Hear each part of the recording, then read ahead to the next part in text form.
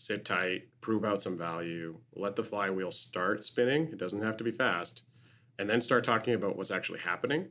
And as soon as you sort of get ahead of the ball in that regard, you can kind of keep it that way. And then you're talking about facts, and then you kind of are borderline over delivering every time somebody talks to you. Hello, I'm Michael Hainsworth.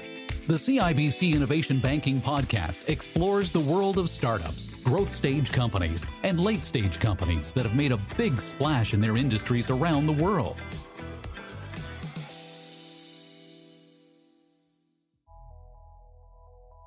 Professional investors need an efficient way to compare their universe of companies, and that's where Canalyst comes in. Its database of thousands of enterprises helps give the pros the edge they need to uncover more investment ideas, generate better returns, and bring in more assets. It's also where Damir comes in, the CEO and co-founder. Hot tells me that since he was a child, he wanted to be the co-founder of a tech startup. We sat down to talk about the state of startups today and tomorrow, and what the future is now that his 7-year-old superstar data miner is at the top of the pops. But we began by asking my favorite question. Can you explain what you and the company does? Like you were talking to your parents? Canalyst, I think regardless of who we're talking to, Canalyst is a pretty straightforward thing done really well. So what Canalyst does is we take publicly available information on public companies, and we basically curate it, restructure it so that professional investors, the folks who manage your pension funds, mutual funds, that kind of stuff, can make better decisions and do their work more efficiently. I'm looking at your LinkedIn profile, and this seems to be the longest you've stayed in one place in almost a decade. What led you to co-found Canalyst some 7 years ago? I sort of, like many entrepreneurs, was not a very good employee throughout the early part of my career, and candidly, was working towards being an entrepreneur. Always kind of had that as an ultimate goal, and every time I left a company, I joined the next one in an earlier and in a more senior role, and less cash comp and more stock, and then eventually there was nowhere to go but start from ground zero. And so found an amazing co-founder, and then off we went. And this is, I think it'd be really tough to stay somewhere else for 7 years, given how I work and how I operate. That seems to be the advice that anyone would give anybody exiting school and getting into the workforce for the first time. You don't want to stay in one place for too long. You want to learn what you can learn and then move on from there. So what was the moment that led you to decide it's time to go it alone? Yeah, I still don't know how founders do it alone. I mean, I think having a co-founder has been incredible for the record, and I highly recommend that as a strategy, even though it is the single most dilutive event you're ever going to undertake. I took the approach of just, building blocks in my career. I knew that I wanted to understand technology. I knew that I wanted to understand going to market and sales. I needed some exposure to leadership and kind of senior management. I would say it could have just as easily been, a 5 or 6 year stint at one really great place where I grew fast enough to kind of keep growing with the company. And if the company, conversely kept growing at the speed that I was growing at, I think those perfect matches of trajectory are rare. So I just wanted to be in a room where I was learning. I really optimized for that for the first kind of 10 or so years of my career. And I think it's served me well, but I also think that, everyone is confirmation biased by the time they're talking to you. So lots of different paths to it. I think, just focus on the skills, and, everything else kind of tends to come later.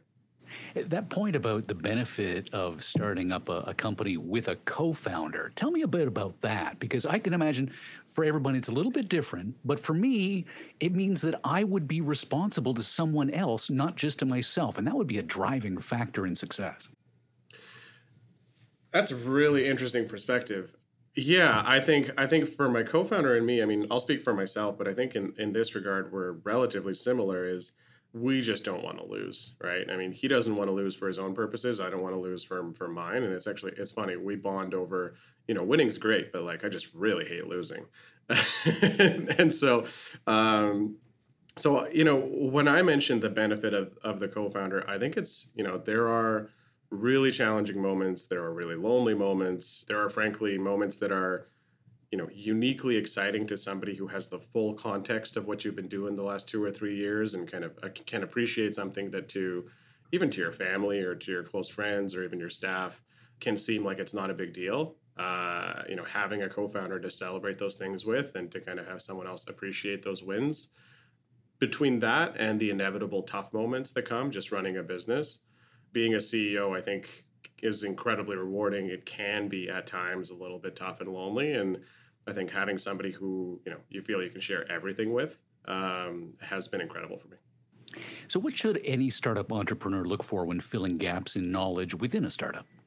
Talk about confirmation bias.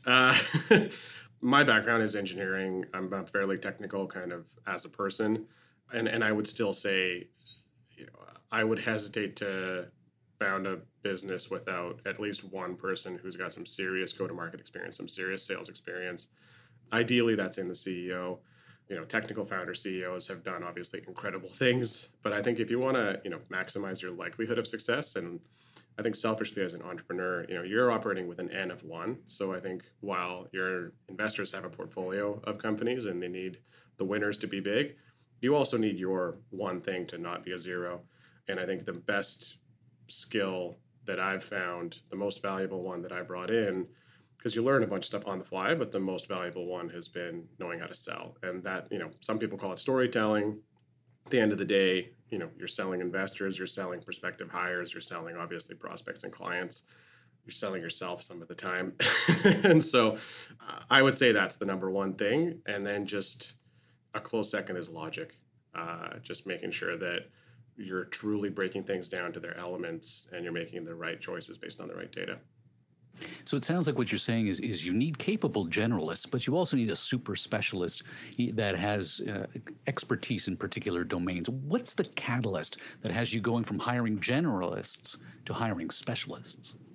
Yeah, I mean, the catalyst for us has been growing large enough that we can afford to and that we can make use of those specialists. And when I say afford to, I mean, it's less about the actual dollars or what have you. It's much more about when you hire a specialist, they do a very narrow thing. And on day zero, you don't have the capacity to have 30 people who are all highly specialized, right? You have to get 2, 3, 4, 5 generalists. And then at some point, the breadth of skill set that you need in total, in aggregate in the business, kind of stops growing as quickly as your business is growing. At that point, you can add depth in each piece of the skill set.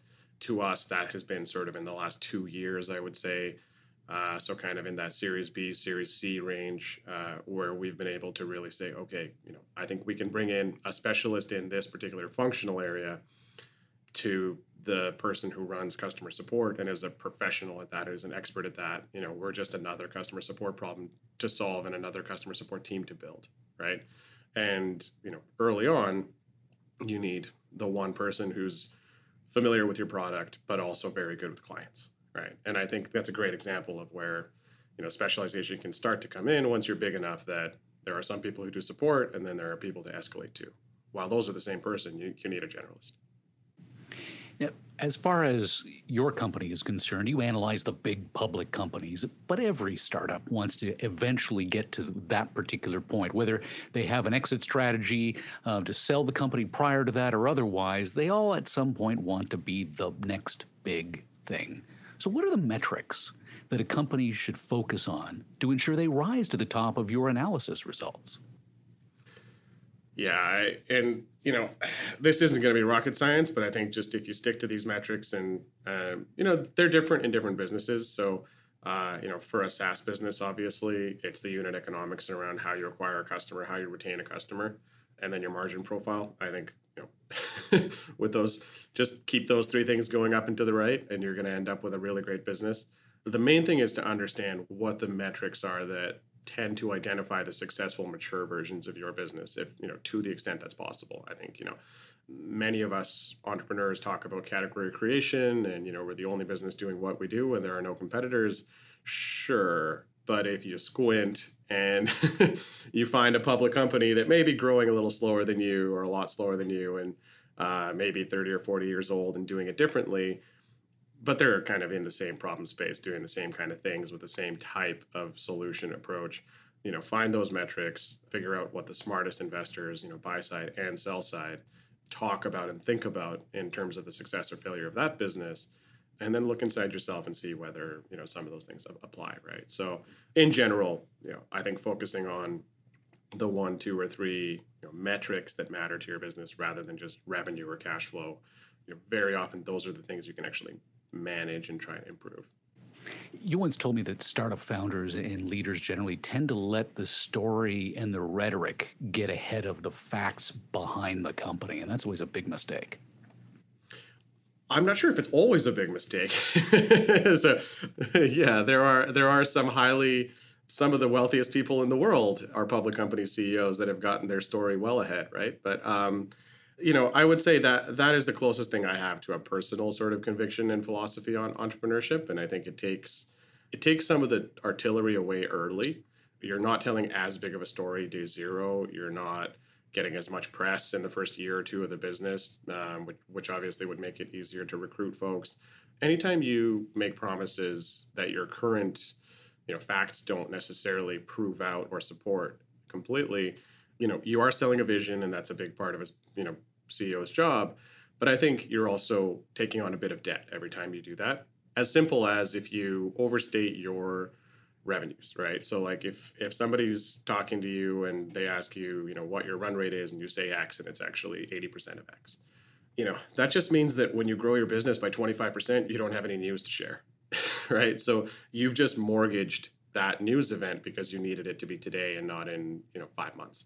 I often apply that kind of lens, and that has led me to say, I think if you can just kind of do your work, find the early customers. You don't need to do a huge marketing campaign to find your first 10 clients. You don't need a ton of press to find your first 5 really killer early employees. Just go and basically, hand-to-hand combat those things. Sit tight, prove out some value, let the flywheel start spinning. It doesn't have to be fast. And then start talking about what's actually happening. And as soon as you sort of get ahead of the ball in that regard, you can kind of keep it that way. And then you're talking about facts, and then you kind of are borderline over-delivering every time somebody talks to you. Tell me about what is actually happening right now. When you look at the bulk of the regulatory filings that you use to build your core financial models, what does that tell us about the impact of COVID-19 as we are hopefully coming out on the other side? And this is actually not to be completely self-serving, but, part of what differentiates Canalyst as a product for our clients is that we don't just populate data templates for every company, right? So like an airline is an airline, and an enterprise SaaS business is an enterprise SaaS business, and they have different metrics that matter, back to our earlier conversation. So I think you're just seeing sector and even subsector specific unique traits. So you're seeing, airlines were having a resurgence, and then oil ripped, and then that is obviously a challenge. I think you see certain sectors that just have really tough comps that are giving away, giving back a lot of their valuation gains and also their growth rates in certain cases that were sort of, either pull forward demand or just, frankly, were COVID induced, and maybe it's, not a long-term structural change to that business. And then other business you just see that have been sort of COVID agnostic. I think, those have sort of been flying under the radar. They're the ones that are relatively smooth, unexciting, stay out of the news, and just keep on making money and keep growing. And then finally, there's been a ton of sector rotation, a ton of sort of just things that are, I think, most people would say monetary stimulus result rather than directly a result of the virus, right? So a ton of factors at play. Again, back to being completely self-serving, what you want to be able to do is you want to be able to just take a very quick look at, things you haven't looked at in 18 months and say, oh, okay, this thing looks like it's completely dislocated because of some macro event. How do I wrap my head around it quickly? Right? And again, it comes to that business-specific, company-specific analysis rather than what have revenues done, because I don't think that's going to tell the whole story. COVID-19 threw a wrench into the works at the start, but with more than 2 years of these unprecedented times under our belts, startups and large enterprises alike have accelerated their growth plans, and it's paying off. There have been massive winners and massive challenges. So what does it take today to rise to the top of a Canalyst report? It's funny because when you look at the businesses as a whole, I think a number of them would fall into that category. Look, on a small scale, and one that I'm intimately familiar with is Canalyst, which, we said in March of 2020, when kind of everything was, the world was closing down and looked quite volatile, we kind of talked about it at the management level and said, look, money will continue to get managed. We serve asset managers. There will be a pension fund in 2021. And, they're going to employ portfolio managers and analysts, and those people are going to need to, try and pick the stocks that go up. And we had to adapt a ton, right? So we had a completely in-office environment on a bunch of heavy hardware and multiple monitor setups. And, we never thought we'd be a remote firm. And yet, still today we've got 200 people mostly working from home. But the business trajectory, even in the metrics and kind of public facing things, there's been a number of them that have just kind of been unaffected from a customer value prop perspective. They've obviously, I think everyone's been affected in how they deliver. Now, the obvious businesses that were not as agnostic were things like physical delivery, right? So, e-commerce, those kind of things just had to do more of what they do. But if you look at, something like a cloud service provider, maybe there was a little bit of marginal demand that got pulled forward. But at the end of the day, it sort of just kind of kept doing its thing. Your products were initially intended for public equity managers, but you now have more than 400 customers. How did you build that growth? Notorious for, telling our sales team and our marketing function, our job is to find the next one. We don't have any sort of high volume channel strategy. We're a premium product that is a relatively niche. We call it's a big niche. We know who our prospects are. There's sort of on the order of 100,000 individuals in the world that, we should be talking to and should use our product as it sits today. They sit across 8,000 or 9,000 firms. We've got, coming up on 500 of those firms as mostly, extraordinarily happy clients. We're working on the couple that aren't. And so, I might be a boring interview because there's just no magic to it. No magic to it. I think it is decent marketing and branding, making sure that the places that your brand does appear are places that are trusted and high quality and don't overpromise. And then just, doing your work, just going and setting up meetings, getting people in front of the product, driving that process, making sure that they're extremely happy, making sure that they're extremely referenceable. Something like 40% of our new bookings come from some form of word of mouth.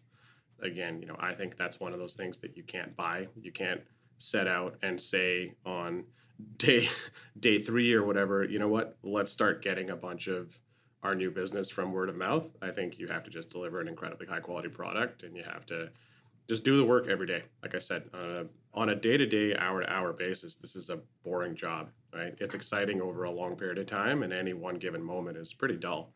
That's kind of like exactly the way that I hope it'll be forever.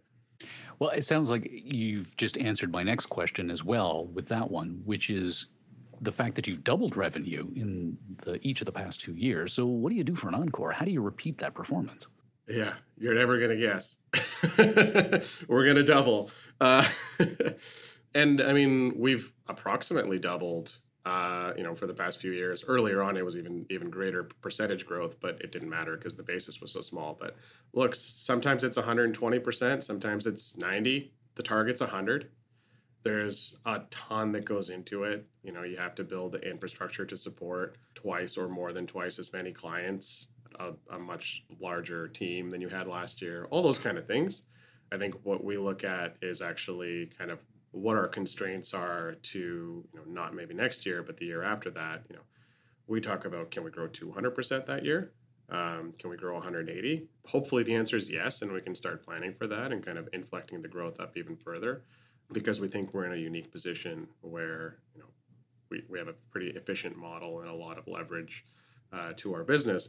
But then, even if we say the answer is no, I think thinking about 200 has made 110 or 120 much more doable and, seem like an easier task. So we do anchor ourselves internally to, think about not how do we hit 100 next year, But why is it only 100? And I think it's a really, if you balance that with obviously realism and kind of ground yourself in the facts of your business today, I think that's a powerful mindset. So what's the future of Canalyst? The company has doubled its revenue in each of the past 2 years. It recently raised $70 million in Series C funding to bring that total to more than $100 million. And it's doubling its workforce in Vancouver and New York. Canalyst products were initially intended for public equity managers, but now the company has more than 400 customers. So I asked Hot, how did he build that growth? And what does he do for an encore? Yeah. We look relatively smart having raised, a large amount of money when we did. The reality is, we feed the business the capital that it shows us that it warrants in order to maximize our trajectory and maximize value creation. I know that's going to sound really cliche, but it's true. We decide when and whether to go to market to a large extent if you have the luxury of not having to, and then the market sets the price. And I think, we look at our metrics, like I said earlier in a different answer, we look at the unit economics of what it takes to acquire a customer of ours, how happy they are, how well they stick around, whether they tell their friends. And as long as those things are happening and we believe that, our R&D is expanding our moat, we're building things that leverage the uniqueness of Canalyst, which is our fundamental data set and how detailed and well structured it is. As long as we know, we have things we're going to build over the next 5 years, and if the metrics look really, really great, and if we think it's a good time to go to market to accelerate, and we think the talent that is going to be available once we get that capital, then let's go. And then we'll, continue to invest and deploy that capital until we see the metrics turn. So far, I think we've been really, really privileged and really grateful and proud that the metrics, haven't turned despite us kind of hitting it harder and harder. So at some point, we're going to find that the marginal dollar of R&D doesn't move the needle on growth or doesn't move the needle on, average client value. And at that point, we'll start looking at, okay, what's the bottom line look like? The Canada Pension Plan Investment Board, meantime, not only participated in that C series, but I understand they're also an existing client. It must feel really good to have someone that's so happy with your work that they open up their wallet because they want a piece of that action. It's incredible. Yeah, we joke that, there's 2 ways to get money into the business, and one of them does not require issuing shares, and that's the better one. And so we love the client revenue. It's obviously usually on a smaller quantum, but we love the recurring revenue for just our product rather than our stock. But what is really special is, we've got, including Canada Pension, something like 5 or 6 of our clients who were very much clients first, and then, sort of opened that conversation with us, frankly, which is incredible, and are now meaningful shareholders. And, what that says is, sure, they appreciate the thing that, we had when we were 2, 3, 4 years old, but they were engaged enough and kind of appreciated the thing that, we believe Canalyst can become rather than the thing that Canalyst was 2 or 3 years ago. And I think that's kind of the most exciting thing. And then the other thing is, especially in Canada Pension Plan's case, they've been such an incredible partner as a client. They've been an early adopter of basically every kind of new thing that we've built, and oftentimes, adopted it, gave us a bunch of feedback, and then stopped using it. But then sometimes, helped us get it to a place where it's going to really be something meaningful. So we look for those kind of deeper relationships, and then we look at kind of where will creating the additional economic ties of the capital investment actually kind of change the partnership and change the behaviors on both sides for the better, right? And so, rather than just collecting checks and logos, we really focus on, how's this going to actually inflect the business in the next 5 years. And I think, CPP is a great example of that. Well, this has been fascinating. Thank you so much for your time and your insight today. My pleasure. Thank you. It's awesome. Damir Hot is the CEO and co-founder of Canalyst. It turns out the secret to success under COVID-19 is more of the same.